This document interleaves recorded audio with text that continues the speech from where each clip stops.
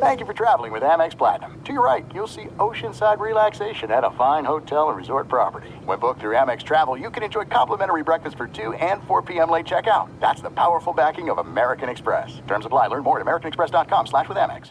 The best conversations I have with my colleagues are the ones that happen when no one is looking, when we're not 100% sure yet what to write. Hopefully, having conversations like this can help you figure out your own point of view. That's kind of our job as Washington Post opinions columnists. I'm Charles Lane, Deputy Opinion Editor. And I'm Amanda Ripley, a contributing columnist. We're going to bring you into these conversations on a new podcast called Impromptu. Follow Impromptu now, wherever you listen. When you buy Kroger brand products, you feel like you're winning.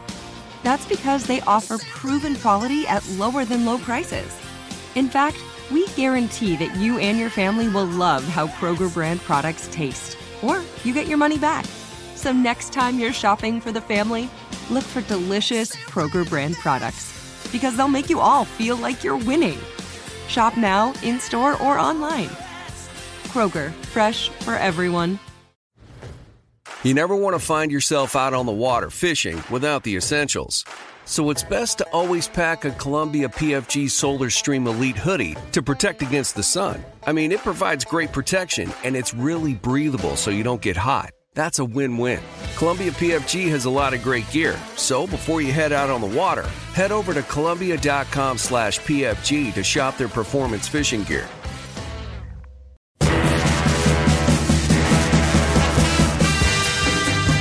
Hello and welcome to the MMQB NFL podcast. I'm Connor Orr. Albert Breer is here. And, a Cowboys Super Bowl in Las Vegas has a nice ring to it, Albert. I don't know. How are you feeling about this? I think Jerry runs that's one of the stadiums Jerry runs concessions at. So, and I think Vegas is his kind of place, in a lot of different ways. So, seeing them back in the Super Bowl in Vegas would be exciting. And I don't know, man. Like, I just... watching them yesterday, it's just so things seem to happen in a hurry with them, where they get on top of you and it's like impossible to get out. Like they just suffocate you, and I just think like the ability to hold on to Dan Quinn for the last 3 years and have a player like Micah Parsons that he's weaponizing. They've just got like this really unique thing defensively, where they don't even need to be great offensively. And I think that's taken a lot of the weight off of Dak Prescott's shoulders. I think he's playing pretty good now. It's a good mix there. I think maybe we all underestimated them a little bit. I'd say like the craziest thing is I'd say through 2 weeks, they're clearly the best team in the NFC East. And I don't think anybody would have said that. We would be saying that 2 weeks ago. Yeah, so we got a lot to get to today. I want to talk about the Falcons. I want to talk about the Chargers. I want to talk about Justin Fields, because I promised everybody I was not going to make any indictment on Fields until at least week 3. So we're not freaking out yet, but we got to talk about Justin Fields. We got to talk about Joe Burrow. That's another guy that I think we're all sort of waiting and holding on to this idea of, okay, is this going to get better? Is it going to get worse? But I want to start in Dallas because, okay, there are a lot of 2-0 teams in the NFL right now, and I think a lot of that is schedule dependent. Like you have the Tampa Bay Buccaneers, who are a nice story, wrote about them yesterday on Sunday, but they're very schedule dependent, right? You had a really bad Vikings team to start the season, then you get the Bears, and so voila, here you start 2-0. And the Cowboys to some degree are like that, right? They got the Giants in a monsoon, which was the perfect game for them, and then they get the Jets coming off of losing Aaron Rodgers. I don't know a team that's going to come into Dallas and win a game against a team like that, but it is the manner in which they are winning these games. And you alluded to it, Albert. The last 2 weeks, there have been plays where Micah Parsons has gotten into the backfield, and the speed and the violence with which he's doing it, it looks like they're playing a different game. And, we can say that a lot. That's an NFL platitude, but I don't think that's true. Like, Micah Parsons is just a level above everybody else in the NFL right now. Yeah, and he's so unique too, and that's the thing. Like they showed that graphic during the game about like he's playing this many snaps off the ball on the right, this many snaps off the ball on the left, this many snaps on the left edge, this many snaps on the right edge, and I don't think people fully understand how difficult it is to pull that off and to be equally good on the line as you are off the line, and how those are two completely different positions with completely different responsibilities, with completely different physical demands. And, I remember talking to Mike Vrabel about this when he was playing. And, when Teddy Bruschi had his stroke in 2005, Mike was forced to move from outside linebacker to inside linebacker, which is essentially what Micah Parsons is doing almost on a down-in, down-out basis, right? And Vrabel played pretty well at inside linebacker. He was able to stabilize them inside. I remember having a conversation with him where he was like, I freaking hate this. He couldn't stand playing inside linebacker. And he really, and what it was the physical toll he was taking, maybe it wasn't worse, but it was completely different than what he was used to playing at the end of the line, And it was such a huge adjustment. And I remember Mike saying, he's like, just because people see linebacker next to it, they think it's the same thing. It is not the same thing. They're two totally different positions. And what Micah Parsons is doing is he's essentially playing linebacker and defensive end. And I know because he doesn't have his hand on the ground, people don't think about him as playing defensive end, but he's playing defensive end, most of the game. And then he's also one of the best linebackers in football. To be that good at two positions simultaneously is mind-blowing. And, I can tell you, Dan Quinn has sort of changed his defense, which was well-worn, in a system that's been successful over the years, to accommodate Parsons because he is that good. And I don't know. There was one play where he looped around, and I tweeted it, but I'm sure you know which play I'm talking about, where he looped. He came off the offensive left, the defensive right edge, and looped around back to the middle and kind of shot the A gap. Mm-hmm. And I swear to God, Connor, if I was the quarterback and I saw that, I would be so terrified. How fast he got on Zach Wilson. It was you couldn't blink and he was on top of him, And so just to have the threat of that on every down, not knowing where he's going to line up, if what does that do to your protection? What does that do to your offensive line? And then you build around that with other really good pros like DeMarcus Lawrence and and Trayvon Diggs and Malik Hooker playing really well now. And it's just you see the overall speed of the defense, the way they've built for Dan Quinn's position specifics. And then to inject this sort of weapon, because I think that's all you can call them, right? You don't typically call defensive players weapons. To inject this sort of weapon into it, it's been something to see. Yeah, and we all saw it to some degree last year, but I think as he grows within this system, the only issue that I could imagine arising is that you would want to give him a rest at some point. Almost to the point where, if I'm Dallas, I say to him, okay, if we got the division locked up by November, maybe Thanksgiving, and again, I'm getting way ahead of myself, but let's say we get the division locked up here by Thanksgiving, I want you to, I'm throwing out some air quotes here. I want you to get some turf toe, and we'll see in the playoffs, because the pace at which he plays is so frenetic, and he is so active off the ball, and I don't care how much sustainable energy you have as a human being. At some point, that's the only thing that slows this team down. And offensively, I think what we had heard during the preseason was that this was going to be a lot more simple, quick reads. Kellen Moore likes to throw the ball all over the yard. Dak Prescott was always better when he was efficient. He was utilizing the play action. And, this team, they're built, man. We had the Bengals Super Bowl here, but Bengals 49ers Super Bowls, I think the two of us. But I'm regretting that a little bit. I don't know. The Niners are pretty damn good, too. I want them to meet again in the playoffs so bad. Like an old school 90s NFC Championship game? Yes. Like the old Summerall Madden. You have the cool box open and everything else, and yeah. We are technologically advanced enough as a society to have them call that game via artificial intelligence at this point, right? We could do it. I think so, yeah. I think we could definitely we could ship them in from beyond to call that game. Have you heard that there was like a scientist that gave an interview on some morning show or whatever it was, and he was basically saying, start tape recording all of your loved ones now, and within like 3 years we'll be able to make them live in perpetuity via like ChatGPT and AI. And so it's like, I don't scary. know. A little scary. Yeah, a little bit like when you see like those, I don't know, what is it, like that Cambridge robotics company or whatever that has with the like robot dog? Yeah, it's like, I don't want that dog to be that smart. Like, no, I hate that dog. I hate that dog. Yeah. I mean, like, because I don't know, like when you're not filming that dog, what is that dog doing? Is that dog learning and making plans? It's reading books. It's listening to the MMQB podcast. It's learning to break down film. Eventually, we will be replaced by the Cambridge dog. There's a robot Jerry Jones. Have you seen this? Is that right? Oh, yeah. That was so that Jerry Jones actually explained that the reason that the real Jerry Jones sold the naming rights to his stadium to AT&T was because of Alexander Graham Bell. What?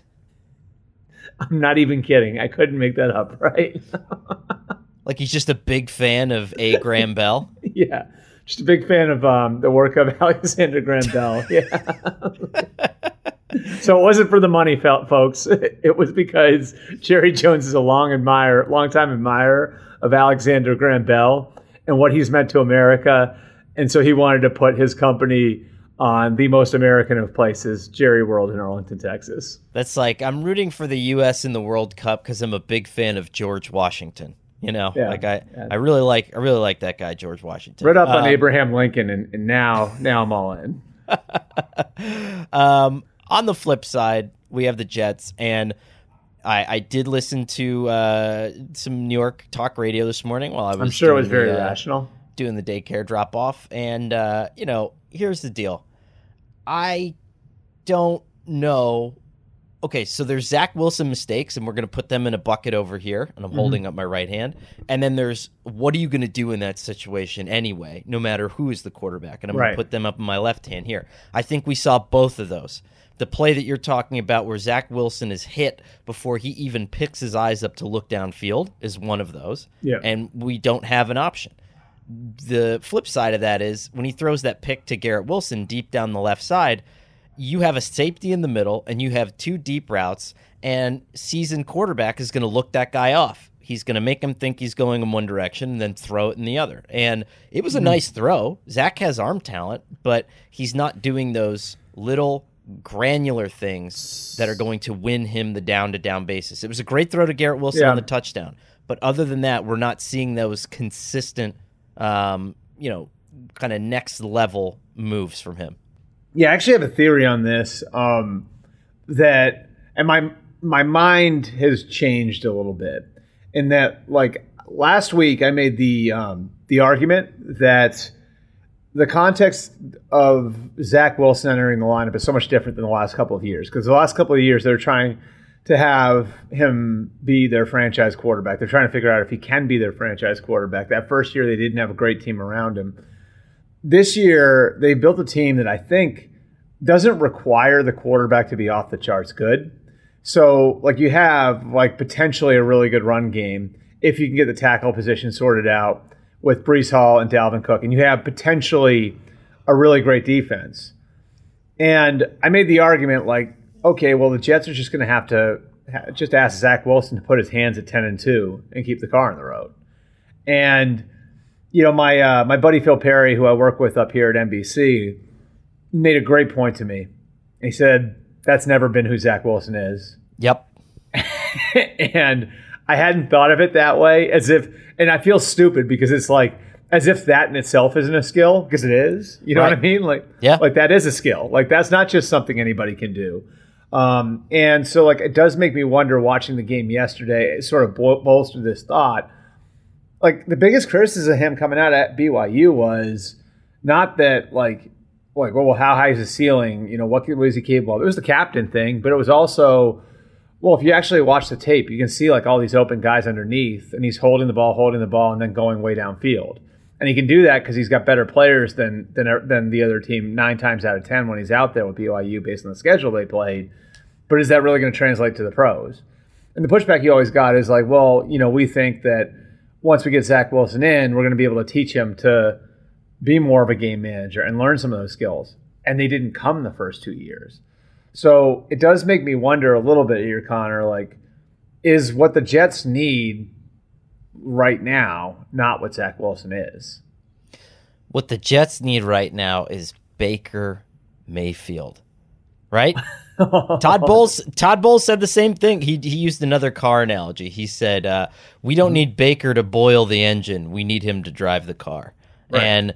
And he's driving the car. But again, that's a short-term thing. We'll get to the Vikings in a little bit, but I agree. I mean,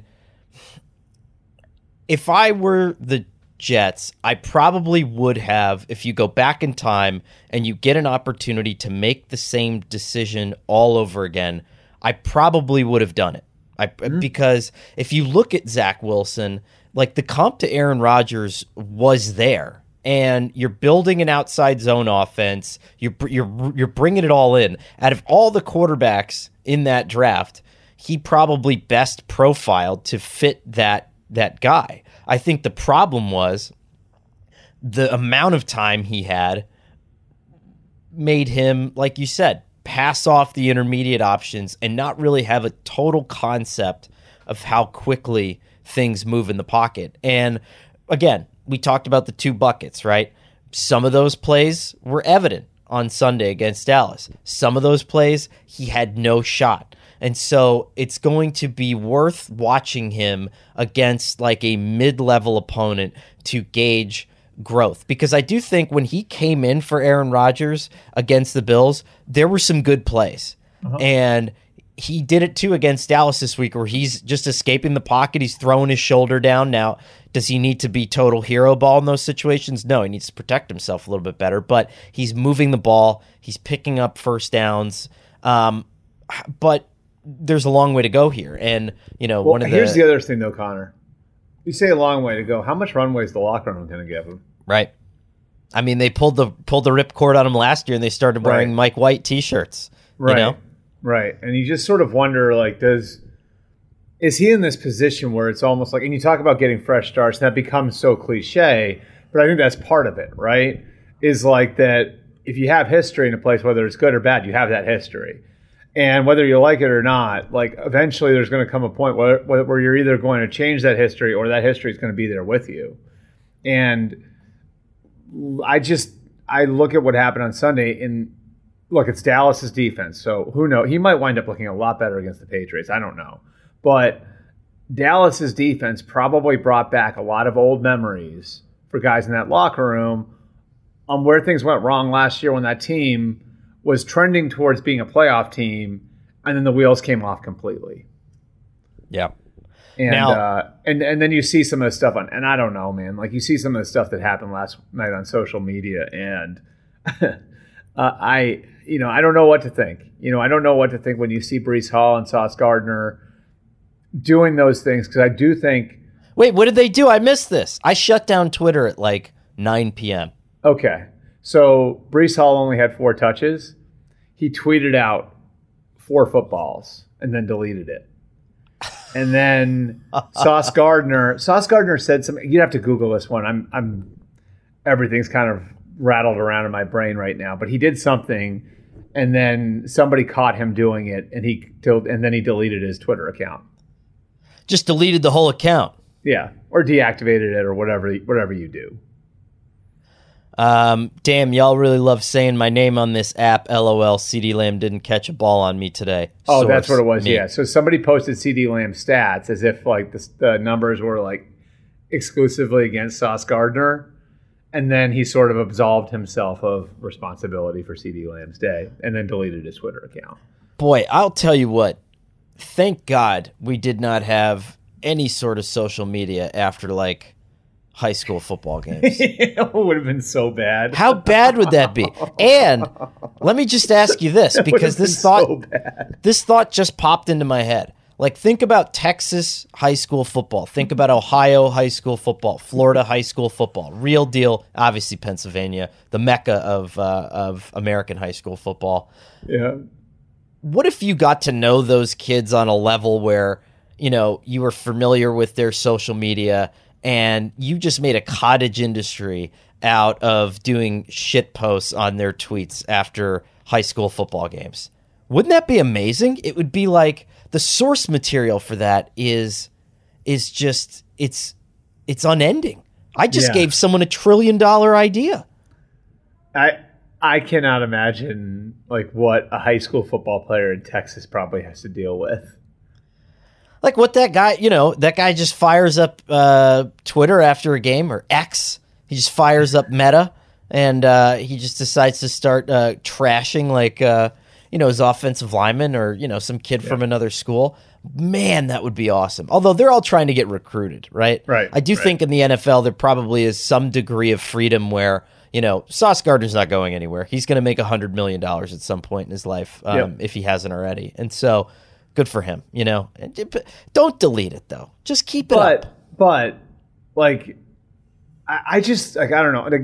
I try not to read too much into this stuff, but it's just how quickly it happened. It took like one game. You know what I mean?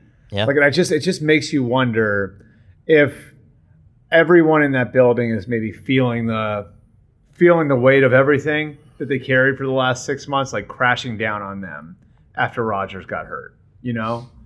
It's just because I think the expectations were so high, and if there is like a period of mourning that maybe extended to the game yesterday over what they've lost, and that's probably the wrong word, but it wouldn't surprise me based on how much like so many people had tied up in the season. Yeah. And then you see what happens, when you take him out of the equation, and it didn't look great. I think the Jets need to at least play well against the Patriots this week. I think it's really important that they at least play well. Maybe they don't win the game, but they at least need to play well. Speaking and be of in which, that game to the end. Let's go there next, because my Albert, my AFC champion, potential AFC champion New England Patriots are in a little bit of trouble. And you didn't pick them to win the conference. You just picked them to win the division, right? I picked them to win the division. And it's looking tough right now. So here's the thing. I picked every game. And when you pick every game, you don't have that, by the way, is the ultimate thankless job. Just to give Connor his due for that. That is the ultimate thankless job. No. The ultimate thankless job is editor Mitch, who has to check and make sure that even if I had 272 and 272, that I didn't give two teams a win in the same week. And he caught like 4 of those. And so and then he does the tiebreakers for the playoffs. Like, that is absolute administrative hell, and I can't believe he does it. Tiebreakers? Oh, the tiebreakers I hit him with were miserable this year. Like, he had to go to like the 3rd criterion for each one, and he likes that stuff, but not enough. No one gets paid enough to do that. No one gets paid enough to double check my game by game predictions. But when you're doing it, you're going through and you're looking at every game as an individual entity, and you're not considering the scope of the season. And so I had the Patriots, I think, going 7-1 in the division. But what happened was I had them and the Bills both winning the last game. And then the way that I wanted to have it turn out, I had to have the Patriots win that game, or else we would have had to go all the way back to the beginning and start it. And so I had them going undefeated in the division, which was the worst part of it. And this is probably what it's like to be a schedule maker. Yeah. It's like you think you've got it, and then one thing is wrong, and the whole Jenga tower falls. Yeah. Luckily for us, we had magazine deadlines, so we just had to start shepherding that puppy through. But when I went on the radio, all the Patriots people were like, "We're not just amazed that you had them winning the division. We're amazed that you had them go undefeated in the AFC East." And so that part of it is already ship sailed. That ship sailed. That's a little disappointing. Here's what I'll say, though. I mean, every week they're looking all right, and they're in games. They look competent. Yeah. They look competent. It's just, they're my biggest fear in picking them, right, was I picked them because they're a high floor team, is that they lack the ceiling, right? They lack that eventual game-breaking move that doesn't have anything to do with an awesome field goal block, which, by the way, was the coolest thing I've seen in the NFL this year. That was unbelievable. It looked like he came from Rhode Island. Yeah. I think what you're getting at, though, has sort of always been the Patriots program is, and I hate to give people a history lesson here, but when Robert Kraft fired Bill Parcells, it was because Parcells wanted to be all in for the time he was there. And what Kraft wanted was to build like a 49ers style consistent winner, the 49ers being the model back then. And, what Belichick sort of sold Kraft on when he was hired in 2000 was, I can build a team that's going to be competitive year in and year out. And at the very least, you're going to be able to put a good product on the field annually. Mm-hmm. And I think that's, if you look at the way they built their roster with a strong middle class, with fiscal responsibility, with all of these different things, the games they play with draft picks and how they manage their assets and building up margin for error and how they spend and how they accumulate draft picks, it's all built to be like 9-8, 10-7. You know what I mean? And then for 20 years, they had a quarterback who put them over the top, right? And was able to take a team that maybe was like a 9-win team, a 10-win team on a regular basis up to a 12 or 13-win stratosphere. And then they were able to augment that with players who just wanted to play with that quarterback, right? So now you had this model of a team that could be kind of level year in and year out. You had the quarterback who put it over the top, and then that quarterback was able to attract all of these other players, your Randy Mosses, your Darrelle Revises, all of these other guys. If you do all that and you draft well, then you're going to have a really good product for 20 years, which they did. And I think that's sort of where we're at with the Patriots now, is it does feel like so much of what's going on there is they're still operating like Brady's there.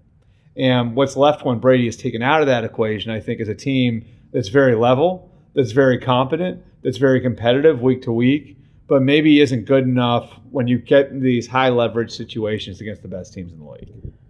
I hate how like someone said a new low. The Patriots haven't started 0-2, and it's just like we're done. Like the Patriots haven't started 0-2 since 2001. Okay, but the Patriots. This is a different thing now. Yeah, do you know who came into the lineup in the second game of that 0-2 start? Yeah. This is a different thing. That legitimately, I love that stat because no one mentioned that it legitimately coincides with Tom Brady trotting off the bench in the second game. Yeah, exactly. It's not like they had like Cleo Lemon, in the middle of this stretch, or Quincy Carter. This was one quarterback, and then Jimmy Garoppolo for a little bit, and then Jacoby Brissett for even a little less than that. And yeah, okay. The last 4 years have done so much to burnish Tom Brady's legacy. If you look at every level of it, you know what I mean? What's happened to the Patriots, what happened to the Buccaneers, the different players he's playing. I would argue the Bucs almost look. The Bucs look pretty good coming out of Brady too, right? So I don't know. I think that the Patriots. I felt like coming into the year they were middle of the AFC team, where if a couple things broke right, they could make the playoffs. And even with a couple losses, I haven't moved off that spot. I haven't either. I still feel good about where they're at. I think that Miami sucks to play at the beginning of the season. They are awful to play at the beginning of the season. Their offense is so much fun to watch. Second year of Mike McDaniel, it is so much fun to watch. It's so much fun to watch, and it's at full speed right now, right? Yeah. And so, we've talked about this. They do wear down at the end of the season, and when you want them is in December. And right now, they're just, Vic Fangio's dialed in, McDaniel's dialed in, Tyreek Hill hasn't been tired of all the kind of the linear sprinting that he has to do. It's a bad team to face right now, and they're going to boat race a lot of people over the first 6 or 7 weeks of this season. And defensively, I think that's true too. But seeing the way that Mac handled some of the pressure, and again, I'm not trying to bolster my pick of the Patriots winning the AFC East, but he looks like he has answers this year, whereas last year it was very helpless. It was alarmingly helpless. I know we're going to get to this later in the show, but I came into the season saying if I had a gun to my head, I would probably take Justin Fields second among the 2021 quarterbacks behind Trevor Lawrence. I think Lawrence is far and away still, like, just way, way far and away number one.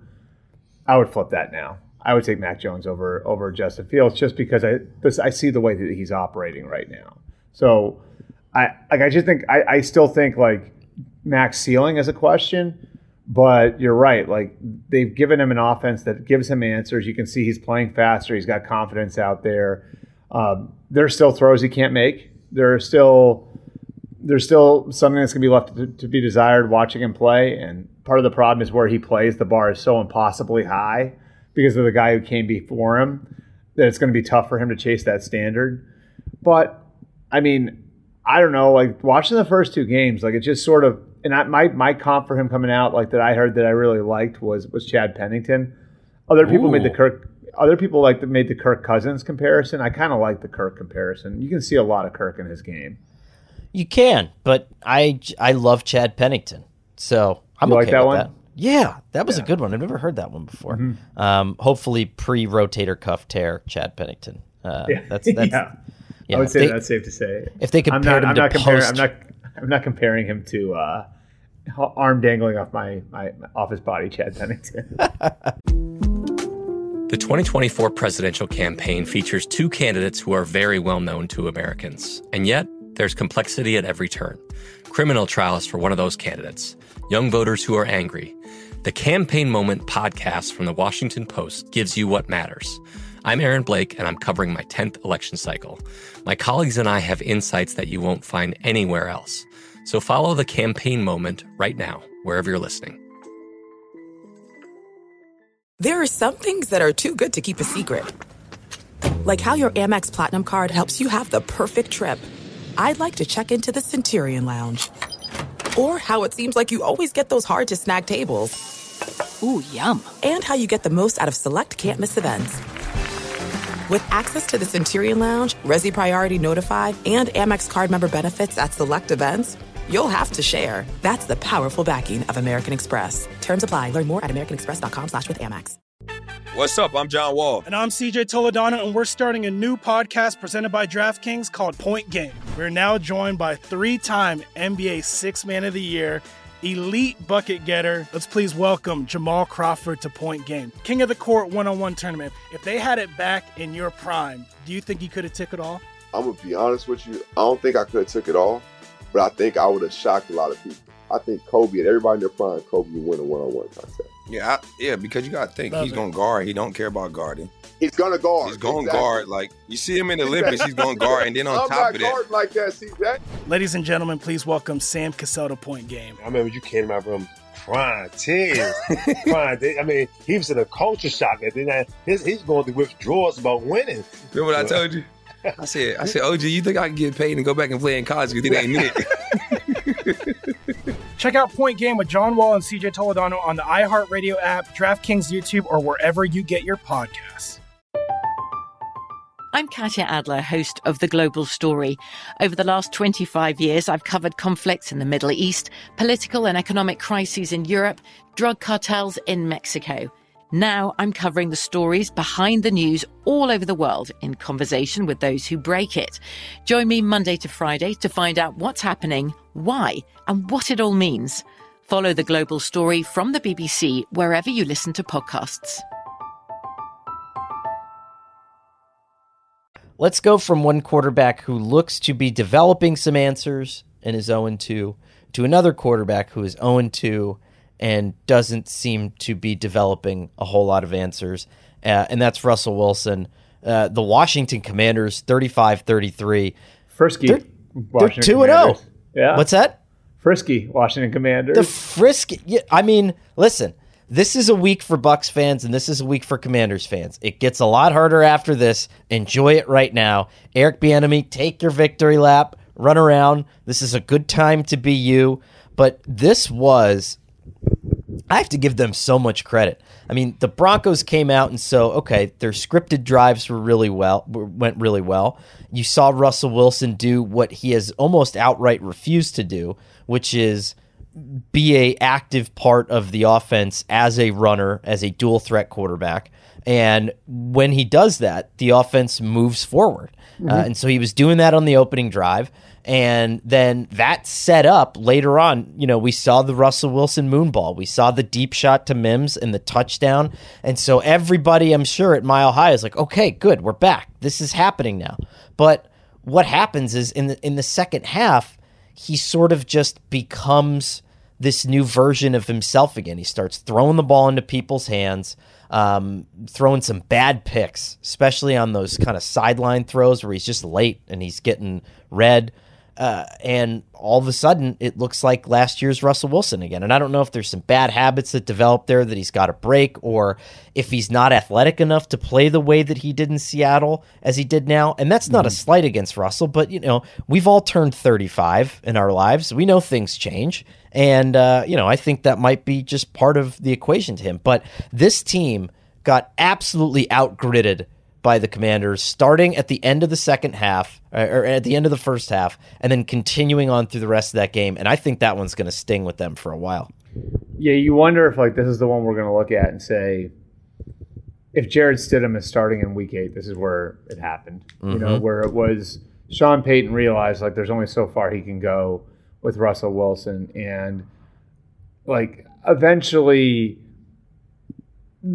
the amount of answers Sean Payton's going to have for this situation, I think, are going to run out, because it's just there's what Russell Wilson wanted to be, which we saw didn't work last year. There's what he was in Seattle, which worked, but I don't know that he's the same athlete he was back then.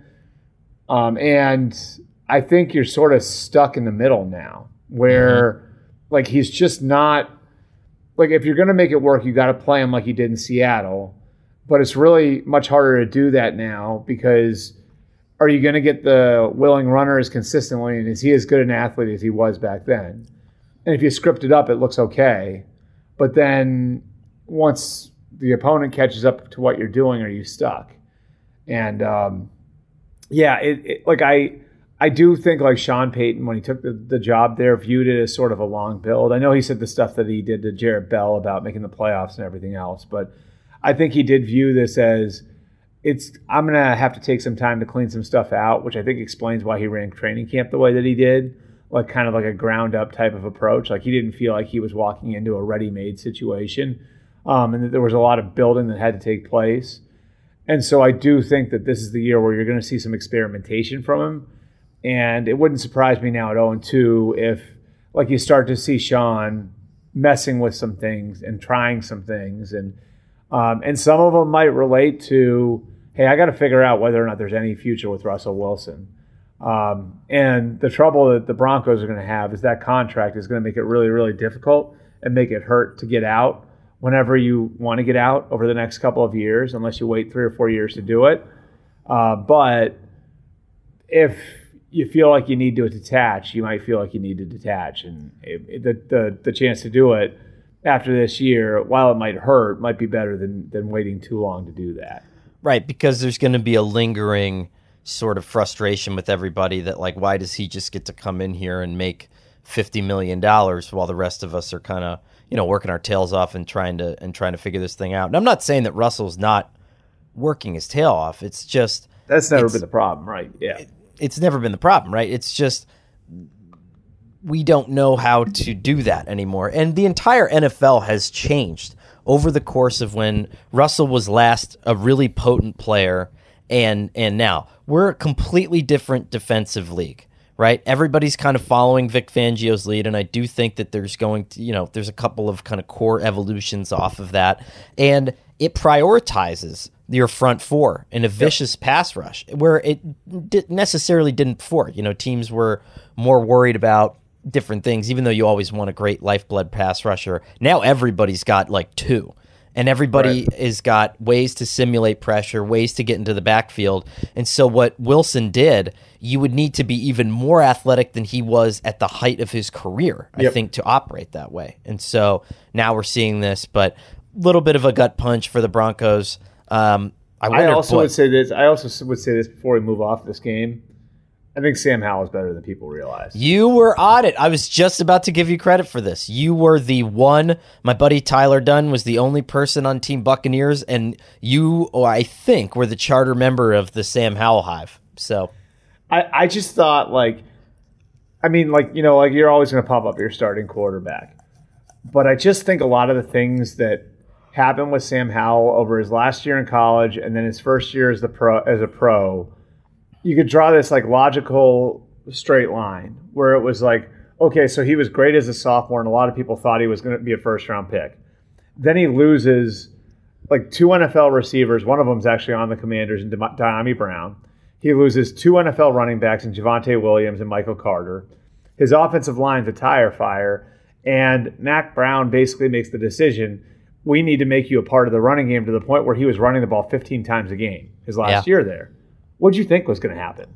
Right. And a couple people made this point to me, and I think it's a good one. It's, well, if they're turning you into Scott Frost circa 1997. Wow. Do you think is Tommy Frazier a better one? I don't know.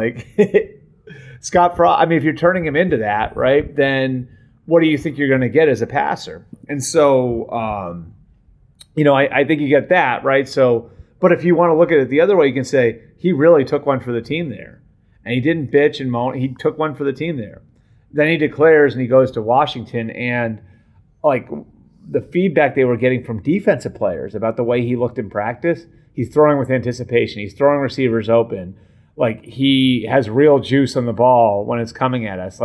That's where a lot of the belief in Sam Howell came from, was on the practice field. So, I just think that there's a logical way you can look at it where it's do I think Sam Howell's going to be Josh Allen? No. Do I think he could be, to borrow your one, Baker Mayfield? I think he could probably be Baker Mayfield.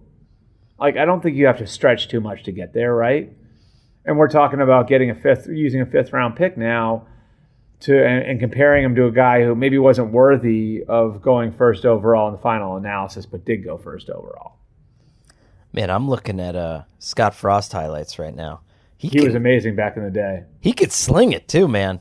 I mean, What's going on over there? We should get me a couple of Scott Frosts and we'll put together a football team. I believe he was a safety on the final Bill Parcells team in New York with the Jets.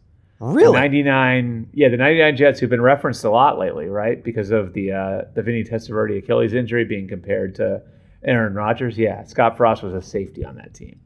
That's so sick. We need more of that. So yeah, I mean, where are we at right now with Denver? I think one more loss puts them certainly out of playoff contention, as Sean Payton thought. And you get the Dolphins next week at Miami, which is not going to be a fun experience for them. And I just don't think athletically they can handle the Dolphins. Defensively, I don't think they can handle the Dolphins. That's going to be a tough change in scenery. You're going to go down there. It's going to be hot as hell in Miami. Try to play and win there. So at 0-3, if you're Peyton, do you eventually have to come out here and swallow a can of worms and say, yeah, what I said was dumb? And I guess to some degree he has said that, but I do think he's going to have to, he gets the boomerang end of this now, where it comes back around and it hits him in the face again. Is Broncos country Caleb country then? Oh, so it's so weird, right? He was the one talking about tanking for Caleb. Yeah. What happens if he actually gets him? Now, he had come out since and clarified and made some comments about how it's hard to tank in the NFL and it's not realistic. But I don't know. Having him and Caleb Williams together might be interesting. That is, And it would mitigate the cost of detaching from Russell Wilson's contract. If you take that 1 year hit, right, and you got your starting quarterback on a rookie contract, then you're actually okay. Here's your 7 degrees from Kevin Bacon moment, because we're talking about a team getting Caleb Williams that we weren't even thinking about at the beginning of the season, and we're going to a team that might get Caleb Williams in the Arizona Cardinals. But, man, Jonathan Gannon was up in 2 of these games. He was up big against the Giants before they stage one of the biggest comebacks, I think, in NFL history. That was a 20-point swing there in the second half. Huge win, I thought, for Brian Dable and his guys. We talked about this last week, where this Giants team is not supposed to be that good. I mean, they are supposed to be in like year 2 of a rebuild. It's them and Minnesota are sort of in the same spot as I see it, Exactly. But I thought that this was the perfect example of what they can do. Are you going to come back from 20 points down against Green Bay, against Buffalo, against Cincinnati? No. Against Tennessee? No. But you're playing you're playing the worst roster in the league, and you're pretty familiar with them. I think that this was one of those nice moments where it solidified the decision they made. It shows that these coaches can still ball. It shows that Daniel Jones can hold down the fort for another year or two, which is all they want him to do. Right. Everyone's talking about this contract. Like, they're going to get out of it in 2 years. I mean, that's the thing it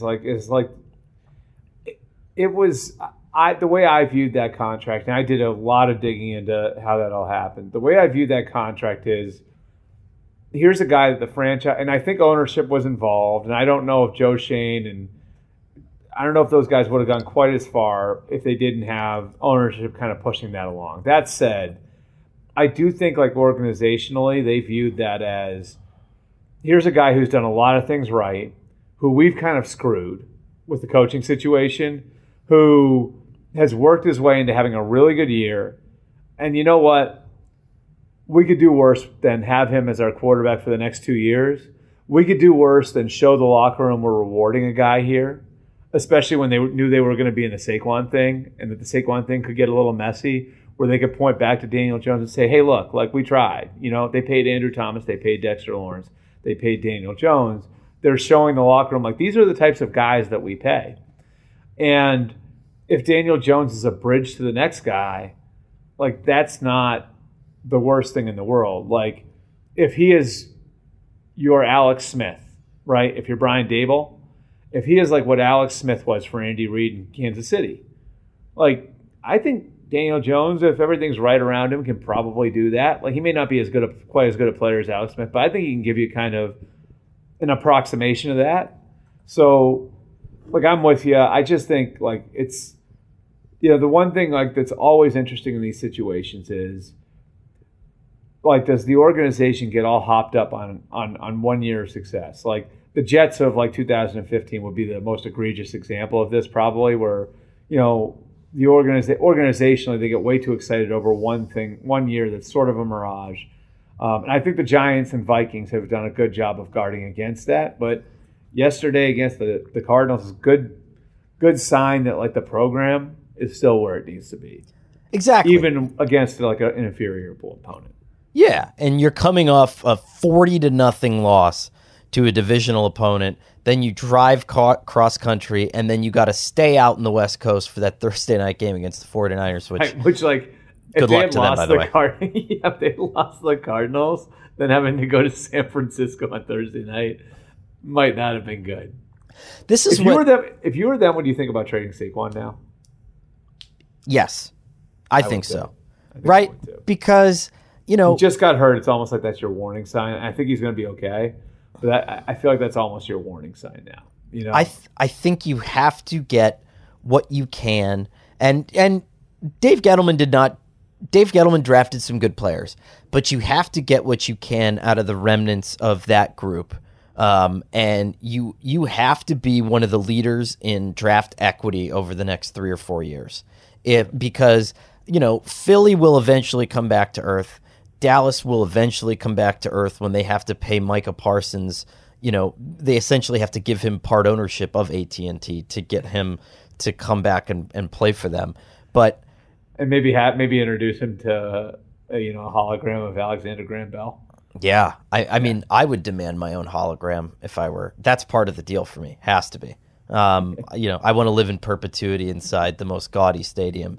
Gaudy sports stadium in America, but you do have to get what you're going to get.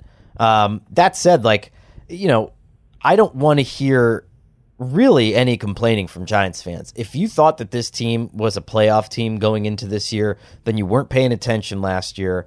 And if you're going to sit here and complain about Daniel Jones and, oh, this isn't working, look at the fact that, we're connecting with Jalen Hyatt. He makes a game-changing play. There's a mid-round pick from this past year's draft. Like, things are working out the way that they're supposed to for you guys, but it's just not on your timetable. Like, last year was a miracle, and then you got the Vikings, the only team luckier than you in the playoffs last year, so you were able to surprise them a little bit. All you have to do, Connor, is look at like the build in Buffalo that Brian Daboll and Joe Shane were a part of. Yeah. Right?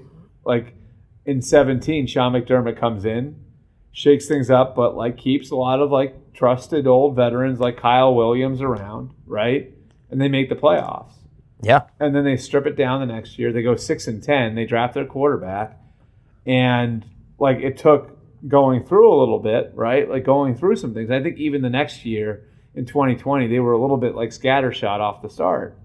But by the end of that year, by the end of year 3, now they were really rolling with a full complement of draft picks, with a clean cap, with a ton of young talent, and we see what it's become.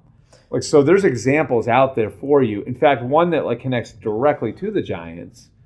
And I think Saquon's an interesting one because I think Saquon can be like, I think you can work with him to find like an amicable conclusion. And I don't think you're going to get the return that like the Niners got for McCaffrey or that the Panthers got for McCaffrey. But I think that sort of maybe is the model where it's like, look, dude, we're going to get you to a good place. And you do it that way. And you can have your like kind of like gold watch moment as the Giants love those gold watch moments, right? And like say like, thank you for doing everything you've done for the franchise. Now we're going to put you in a position where you can compete for championships right now. Yeah. And Buffalo might be that place, by the way.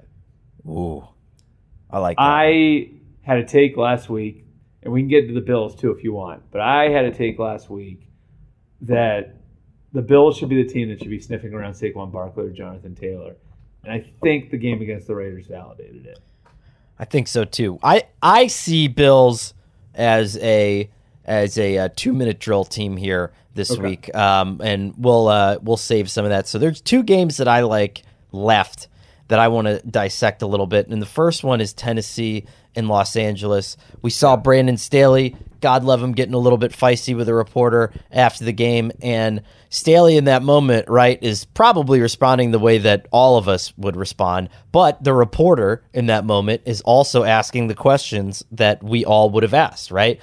Is the Jacksonville thing lingering a little bit for you guys? And I understand from a coaching perspective, a lot of that stuff is narrative driven, and teams are so different year to year that it really doesn't make a difference. But the follow-up question, what is the mood in the locker room? And then he said, what do you think the mood in the locker room is? Was a solid exchange. Everyone's saying that this is a sign of him. I actually haven't seen it, so I need to check that out. But it's the way that so when you hear Brandon Staley talk, like he's very matter of fact. Yep. And so, it was almost parental. And I'm always going to side with the reporter. It's a tough job, and coaching's a tough job too. But reporter, you're putting yourself out there, and you're asking these questions in front of everybody. And I think the reporter's name was Jeff, and Brandon was saying, "What do you think the mood is, Jeff? What do you think the mood is after this?" Like, and really kind of getting terse. I mean, there's some frustration there. It's obvious. They lose a lot of games. They're on the opposite end of the 2022 Viking spectrum, right? Where every time they get a close game, it seems like there's just one thing that happens that allows the team back in and gives them a little bit of an avenue to a victory. They're going to have to turn this around. There's no excuse at this point. I think the Chargers will turn this around, but I think we learned a lot about the Chargers this week, and I think we learned a lot about the Titans this week too. I mean, I think the failure of the defense is really in late close situations, the failure of a defense that has spent on the edges with Joey Bosa and Khalil Mack, spent at corner with J.C. Jackson, has a premier. Like, again, like maybe the other player in the NFL outside of Micah Parsons that you would refer to as like on defense as a weapon in Derwin James. They have invested a lot in trying to get the defense right. And it just like consistently down the stretch of games, they can't close teams out. And we saw it last week against the Dolphins. And like, how are you letting Tyreek Hill loose at the end of that game? You know? Like, how is Tyreek Hill the one that's beating you at the end of that game? And yesterday, again, I mean, Tannehill, you look at the numbers, Tannehill, I think, had 120 quarterback rating, and the Titans rushed for 180 yards. It's like, what are you doing well? You know, and that to me is like the question is like, where's their identity going to be defensively? And, you know, I think Brandon Staley is a really sharp coach and, you know, still has a bright future. But, like, you get in these situations. And Kellen Moore, too. Like, Kellen Moore damn near got David Tepper last February to slam on the brakes and say, I'm going in a different direction. I wanted an experienced head coach, but I'm going to go with Kellen Moore instead. Like, he interviewed that well. Mm-hmm. And I know a lot of people felt like, and it doesn't look like this is going to be the way it is right now, but, like, a lot of people felt like Dallas would really miss him because some of the things he did creatively. So you have all of that in that building, and I don't know why, but it just feels like for 15 years that organization has always had trouble harnessing everything that it has. And this goes sort of beyond Staley, but, I mean, it just feels like they're perpetually last year's team. And that Titans team isn't great. Like, that Titans team they're retooling. Their offensive line, they're reworking a lot of things up front on that side of the ball. You know, defensively, they're different than they have been. I think it's fair to say with a new general manager and Rand Carthon, they're in a transition year. Now, because Mike Vrabel's the coach, they're going to be competitive week to week, but it's fair to say that they're in a transition year. So for that team to get you in week 2, that's a really tough look. And, you know, I just think, you know, the Chargers have a turn coming up in a few weeks where they'll play the Cowboys and the Chiefs back to back. I think that turn makes these next 2 games against the Vikings and Chargers, again, too early to say must win for anybody, but these 2 games are really, really important, I think, for the future of a lot of people in that building. They have to knock the Vikings out completely next week. There's no there's no if and or buts about it. Now, if they go in, if they come out of Cowboys Chiefs 2-4, and then you get Bears Jets after that, I would say, okay, you know, I think you're probably still keeping pace. You know, I'm not in a mid-season coaching change kind of panic mode, but man, that is, you know. Well, that's sort of the problem, too, is like Kellen Moore sitting there on the staff. And exactly. If you're the Spanos family, is there part of you that says, like, we want to give him an audition if you're 1-5? I know. You It's one of the hardest parts about, you know, you go back to Staley making that initial call on Joe Lombardi when he first got the job. And I think there were a lot of OCs who really, really wanted that job, right? And you go back. Know who we wanted to hire, right? Who did he want to hire? Kevin O'Connell. Ah. So. And McVay blocked him. So Sean had, like, and I know that there was some back and forth there, but that was. But yeah, like that was O'Connell had only been with the Rams for a year at that point. He and Staley came in together in 2020, and those two are very close. And I mean, ultimately you can say like, oh, that sucks for the Chargers, but I mean, he probably would have lost Kevin O'Connell pretty quickly too, is the other side of it. But you know, maybe this would have looked a little bit different in that scenario. Yeah. And with Lombardi, I mean, listen, they threw for 4,700 and then 5,038 yards or whatever it was in 2 years. It was not an unsuccessful deal, but Kellen Moore is probably looked at as someone who has legitimate head coaching potential, whereas, you know, Lombardi is a fine coach, but I don't think is kind of in that pipeline. And so, yeah, if you're, you know, that is the one difficulty with making the no-brainer coordinator change this offseason was, okay, now I'm really kind of setting myself up for that. Now, I don't know. I thought Staley had enough finesse to survive the end of last season. I think that they're going to get this thing turned around. I really do. But I mean, talk about a team that things could get ugly in a hurry. This is where it's at right now, you know? Yeah, absolutely. There's a lot happening these days. But I have just the thing to get you up to speed on what matters without taking too much of your time. The 7 from the Washington Post is a podcast that gives you the 7 most important and interesting stories, and we always try to save room for something fun. You get it all in about 7 minutes or less. I'm Hannah Jewell. I'll get you caught up with The 7 every weekday. So follow The 7 right now. This is it. We've got an Amex Platinum Pro on our hands, ladies and gentlemen. We haven't seen anyone relax like this before in the Centurion Lounge. Is he connecting to complimentary Wi-Fi? Oh, my. Look at that. He is.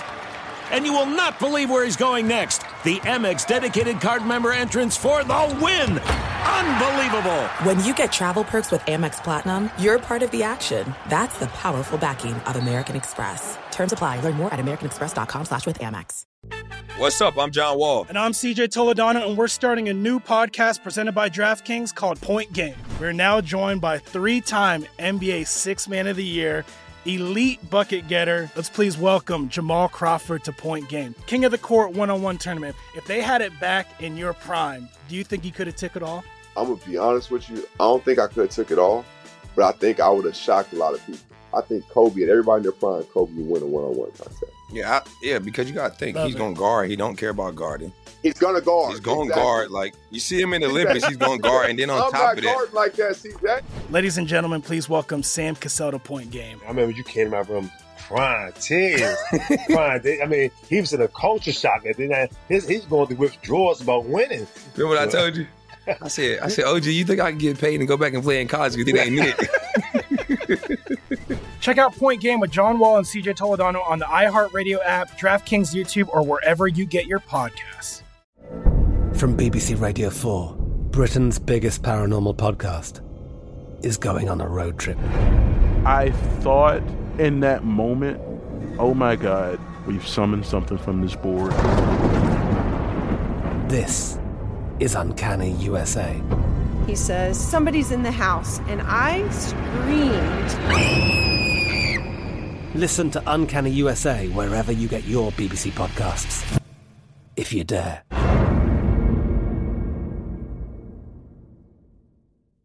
The last one that I really care about, Green Bay and Atlanta. The Art Smith mustache is just unreal. I think this is one of these... And undefeated.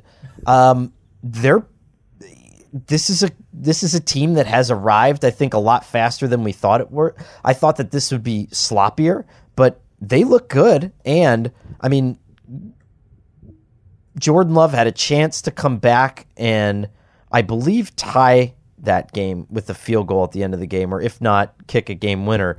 And he couldn't get off the ground. Like, Ryan Nielsen has come in. This defense is fast. It looks good, and it complements the offense to the point where, the Falcons now remind me of like the Titans like 3 or 4 years ago, where just I don't want to play them, and I don't think anybody does. Yeah, and I think one of the things that, if you go back and look at last year, I think they started 3-1. Is that right? They were doing this last year with like Cordarrelle Patterson as their tailback, where they were a bear to deal with in the running game, and we've seen what Arthur Smith how he can affect a running game. And like, I think what you've seen now is a team that's deeper and more talented than last year's team. And like, where last year I think they had a lot of the answers they have this year, and how they wanted to play and their identity and all of that different stuff, they just sort of ran out of players. Like, where over the course of 6 weeks, 8 weeks, 10 weeks, you get to the point where now your roster thins out a little bit because of injuries and everything else, and teams start to get a beat on what you're doing, and your roster's just not quite good enough yet. And that was, of course, the year they had all the dead cap money. They come back, they spend this year. They've spent on the defensive front. They've kept their offensive line together. They spent to keep Caleb McGarry. They spent to extend Chris Lindstrom. And like, on defense, you see they're more rugged up front. I just think like they're that team, and I don't want to call them like Army or Navy or someone like that, but I think because the style is like a little different, the same way Tennessee's style was a little different in how you have to prepare for them and how you have to, like, the different things that you have to be ready for. They're going to be a problem for teams on a week-to-week basis. This is exactly why I picked them to win that division, because I just think it's one of the most well-coached teams in football. It's one of the most well-conceived teams in football. I think you've got people in that building that are moving the right direction. And I'm going to say this. I think it's the team where this offseason, next offseason, whenever it is, you're going to look at it and say, man, if you just dropped a great quarterback in there. Like, man, if they found a way to get like a game like that. And I think that was sort of the idea with looking at Deshaun Watson a couple of years ago. Their approach to quarterback has been like, let's tread water until we can find a truly great one. I don't think Desmond Ridder is going to be that guy for them, but he's good enough for them to tread water with for right now. If you drop a great quarterback in there over the next year or two, look out. Like, I think I think that they're just, from a program standpoint, from a roster standpoint, they're getting closer to being that team that's going to be really, really, really attractive for any veteran quarterback that maybe wants out of his current situation, or could be a team that's got its roster at a point where they could throw a bunch of capital at moving up in the draft to go and get one. It took me forever to Google this, but the Bijan and Tyler Algier dynamic reminds me of another historical great running back duo in Atlanta, and I'm wondering if you can guess who it is. So say that again. Sorry. The dynamic of Tyler Algier Yep. and Bijan Robinson reminds me of one of my favorite stylistic complement running back tandems in the NFL, also with the Atlanta Falcons. Can you think of who I'm talking about? Jamal Anderson and Warwick Dunn? No.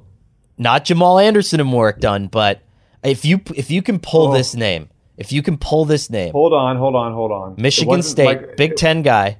Oh, TJ Duckett? Yes. TJ Had 11 Duckett. touchdowns his second year. Do you remember that? That guy was like a bowling ball. Oh, and then yeah, you had TJ him Duckett. and TJ Warwick Dunn. Duckett. Yeah. Yes. He was, TJ Duckett was the guy who, he was one of these players from the past who was like, I remember he was like an all-everything linebacker, and he was so insistent on staying in offense. And that was sort of how he wound up at Michigan State, because I think he was from like Grand Rapids or something. And because they were going to let him play running back. And yeah, he wound up being like kind of like this big monster running back who was built like a linebacker. And yeah, so I got my eras mixed up there, because Warwick Dunn would have been with the Bucks when Jamal Anderson was with the Falcons, I think, right? Yes. Right. Yeah, and so then Warwick. So that would have been like the Michael Vick Falcons, right? Yeah, Dan Reeves. They went like 9-6-1. So I don't know. I mean, this similar dynamic. But man, I'm actually looking at TJ Duckett's Wikipedia right now. He had 44 career rushing touchdowns. He played he played 7 years in the NFL. How about that? Not bad. Also, 7 years is a long time for a running back. 7 years is a long time for a 6 foot, 260-pound running back who held from 1999 until 2016 the Class A shot put state record in Michigan, by the way. 67 feet. Man, and he just looks like the kind of guy you wouldn't want any part of tackling, too. No, he was smaller Derrick Henry. I was wrong. Kalamazoo. He's from Kalamazoo, not from Grand Rapids. Not far off, but yeah. I don't have anything else smarter to say about the Falcons than you said, but I just couldn't stop thinking about.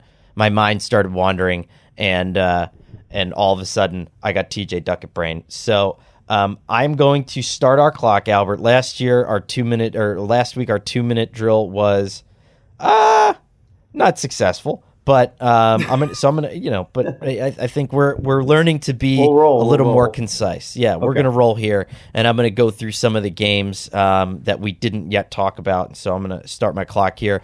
San Francisco and Los Angeles. Here's all I'm gonna say about this one. I think it showcases the depth of the 49ers personnel and the fact that all things even, this was an even match in terms of brain power, in terms of scheme, in terms of how you set things up. I thought the Rams were really flexible. I thought they were smart, and they're giving themselves a chance to stay in these games and win.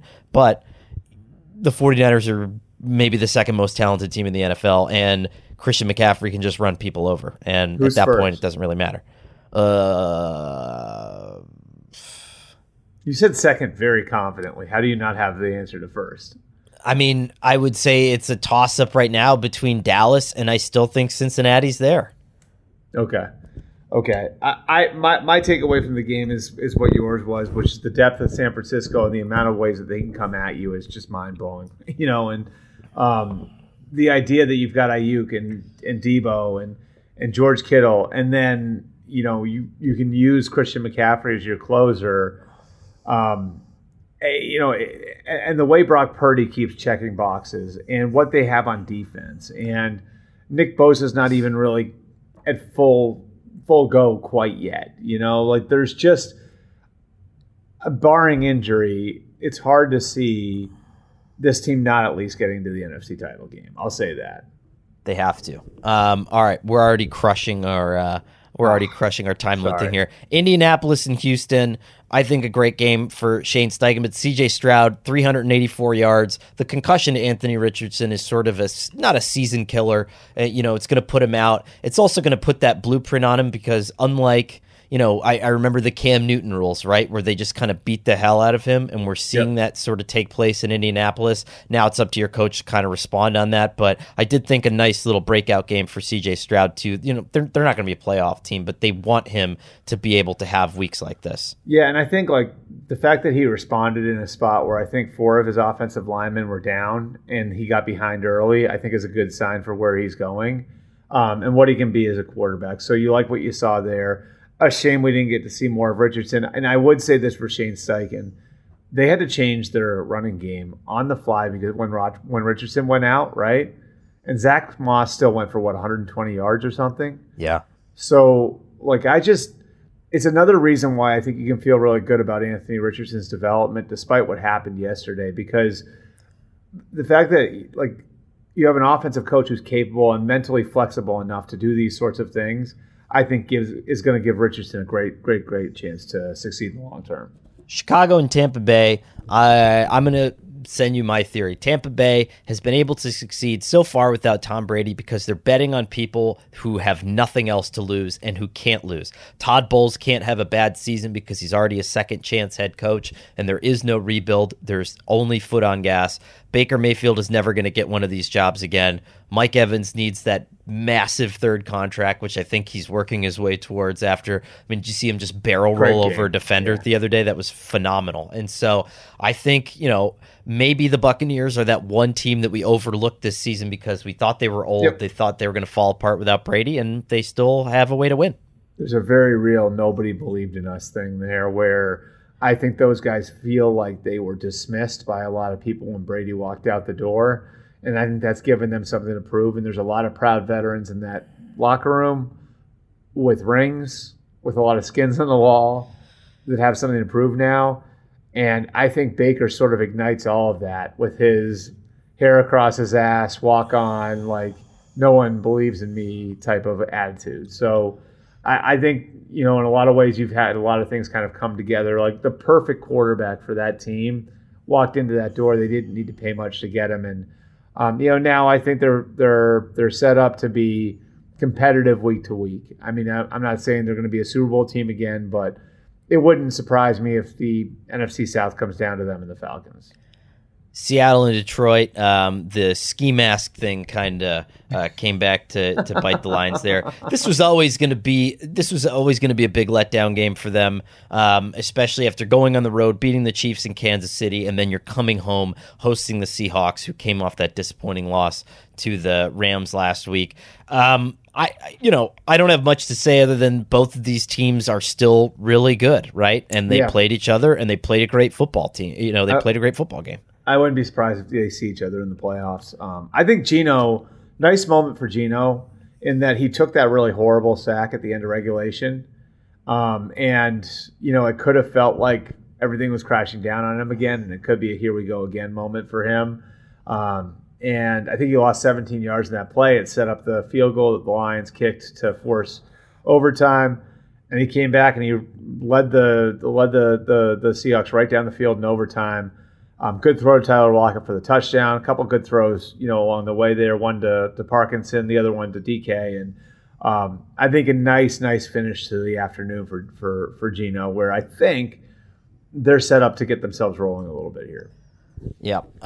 So the last one that I think merits us having a real conversation about, Buffalo, Las Vegas. Let's just get that one. Let's just kick that one down the road. I mean, the Bills Can I are just good. say this?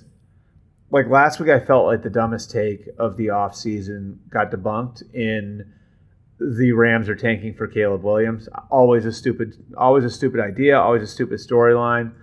Well, this debunked the dumbest storyline of week one, which was that the Bills are dead and that Josh Allen has somehow gotten in a time machine and gone back to 2019. I think we were quick to point out, like, the Dable thing, that was all over the broadcast. And I think that was what surprised me, was that, a lot of people latched on to, oh, Dable's gone, he's not that good. I mean, there are bad games from a week-to-week perspective. He showed that he was still excellent. The Raiders have a lot of work to do. I mean, this, I think big changes could be coming there if they're not able to, start pulling out some of these ones. But they were just in a different class, and the Bills said to the AFC East, "What's up, everybody?" Yep, and I think it was another check mark for them that game started about as poorly as it possibly could have for them, where it was 5 plays, 75 yards, touchdown for the Raiders, then a 3-and-out by the Bills offense. And it would have been really easy on a short week with everything that happened on Monday night for that to get in their heads. And instead, the Bills just jammed on the gas and put the Raiders out of their misery really, really quickly. Our final one, Cincinnati and Baltimore. We're at like 6 minutes, by the way. We're like a We're no good. Yeah. We're like a 2022 Broncos field goal unit. Like we're late.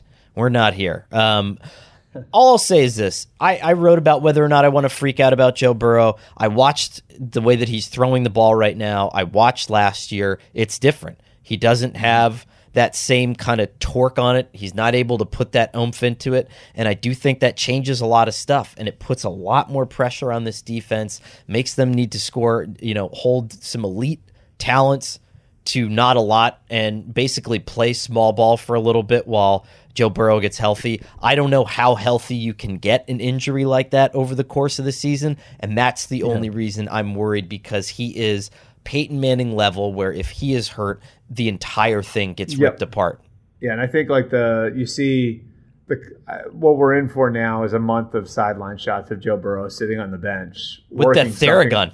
Well, there was the Theragun, but like last week, I don't know if you saw this, but last week in the opener in Cleveland, there were shots of him like kind of doing this weird thing with his knee, where he had his like fingers over the top of his kneecap, like he was like working something. And they legitimately did like 90 seconds of analysis on what that is. So I think because of this slow start, we are all going to be privileged to get lots of Joe Burrow sideline shots with a very good view of whatever he's doing to the leg that he injured back in late July. Was it late July, right? Send that Theragun over here, by the way, Joe Burrow, because I could use the Theragun in a lot of different spots. I know. I'm 35, man, and it sucks. And I can't imagine being any age and having like a lingering calf injury. But I'm not smashing the panic button yet. And I know every Bengals fan out there, including me, new Bengals fan Connor Orr, is going to say, hey, we went 0-2 last year, and then we ended up winning a bunch of games, and so relax. I think it's a little bit different because the quarterback is a little bit different right now. And so I think there's no shame in worrying a little bit, because this is something that's out of their control. It's still a very good team. It's just, hey, the guy got banged up a little bit, And hey, I think we all can get a little excited on what we've started to see from Lamar Jackson. Mm-hmm. Like, I think they're doing some things in the passing game that are a little bit different, and they've got a lot of exciting weapons. And my concern coming out of week one with Baltimore was the running game doesn't quite look the same. And losing Greg Roman, is there going to be like a consequence to that? And they came back this week and rushed for like 170 yards. And like we're able to finish the game, which, you always hear coaches say that, like the ultimate measure of your toughness as a football team is if you can run the ball when the other team knows you're going to run it, right? Well, the way they closed that game out, which has nothing to do with Joe Burrow, right? The way they closed that game out, they lined up and they ran it at the Cincinnati defense. 6 straight plays, 2 first downs, and then there are kneel downs. And I think it was sort of like this statement from the Ravens, like, don't forget about us. Like, we're still who we have been. And the idea that I think they're going to add that the running game could be the same as it's been the last few years with Greg Roman calling it, with more in the passing game, should get the attention of a lot of people in the AFC. Albert, what is your Monday Night Football plan? Are you making a big dinner? I have two screens. Huh? Ooh. Oh, you mean like food wise? Yeah. So we have like we're a HelloFresh family.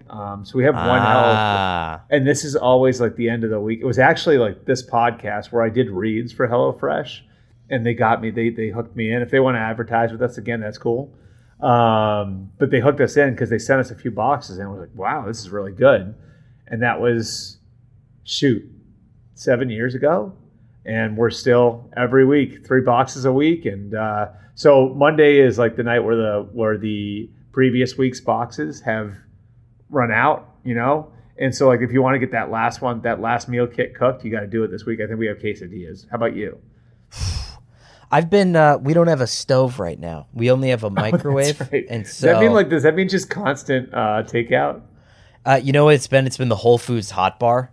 Okay. And so like you try to get Is there 2 Whole meals Foods out of close that. to you? Yeah. And so you try to get 2 meals out of that, and like you can basically get like 5 pounds of turkey, like cubed turkey for like $14. And so Like the kind that goes on a salad, you mean? Yeah, and so then that way you can kind of make it work. So I think I'm going to do that. No really mind-blowing matchups here. I mean, I'm kind of waiting to see what the Browns do, but we'll break that down next week. Be aware, too, guys, and let us know what you think. Gilberto and Matt doing a great job in that Thursday spot. Please leave them a rating and review. Let us know what you think there. Albert, thanks always for coming around, and we'll see everybody next Sunday.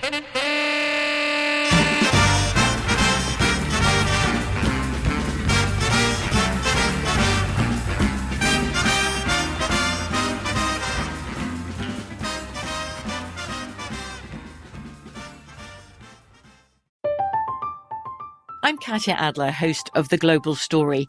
Over the last 25 years, I've covered conflicts in the Middle East, political and economic crises in Europe, drug cartels in Mexico.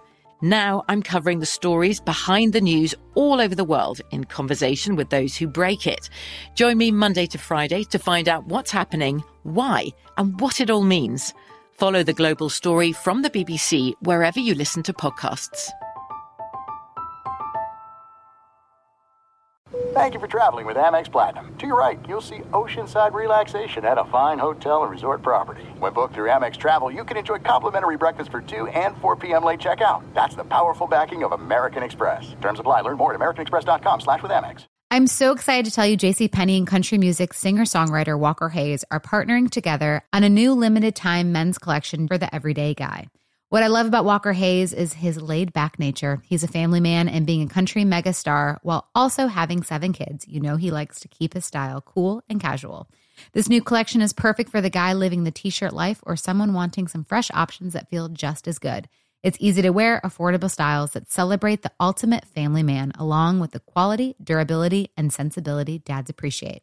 Available online Saturday, May 4th at jcp.com and in-store Thursday, May 16th. Just in time for Father's Day. Limited time only. JCPenney, make it count. Getting ready to take on spring? Make your first move with the reliable performance and power of Steel battery tools. From hedge trimmers and mowers to string trimmers and more, right now you can save $50 on select battery tool sets. Real Steel. Offer valid on select AK system sets through June 16, 2024. See participating retailer for details.